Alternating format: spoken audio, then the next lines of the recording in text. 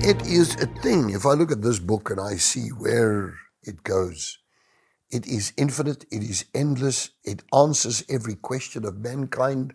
Like I said yesterday, the Jews called this the blueprint of all of creation. And listen, it's all about God. It's God's book. It's the Word of God. The Word became flesh and dwelt amongst us. In the beginning was the Word was with God, and the Word was God. And if you really see how God created the universe, you study the entire topic properly, then you begin to realize that you can't do without God, and we are more reliant upon God than what we realize. So to me, everything in life hangs and falls at the relationship that we have with God. I am very, very sensitive about my relationship with God.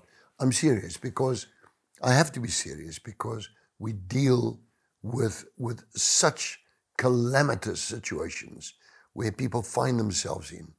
And when they're, just last night again, somebody phoned, desperate just for an answer, struggling with the COVID situation. And it's just a neighbor here in the neighborhood that just phones and says, can you in any way give advice? Then you realize, Lord God Almighty, there's just at this moment, there needs to be a touch of God to change this person's life altogether. Listen to this. Now, let me be quick about this one. These 6 things that caught my eye, these 6 things the Lord hates. Indeed, 7 are an abomination to him. Now, the word in Afrikaans language is gruwel, and it is really something that is totally detestable. Number 1, a proud look, the spirit that makes one overestimate himself and underestimate others. Amplified Bible. Listen to it again. The spirit that makes one overestimate himself and underestimate others. That's what you call pride. A lying tongue. Hands that shed innocent blood. A heart that manufactures wicked thoughts and plans. And feet that are swift in running to do evil. Again, everything hangs and falls on your relationship with God. It is the glue of life. It causes things to come together. It causes things to stick together. He upholds all things by the words of his mouth and the words of his power. And so do we.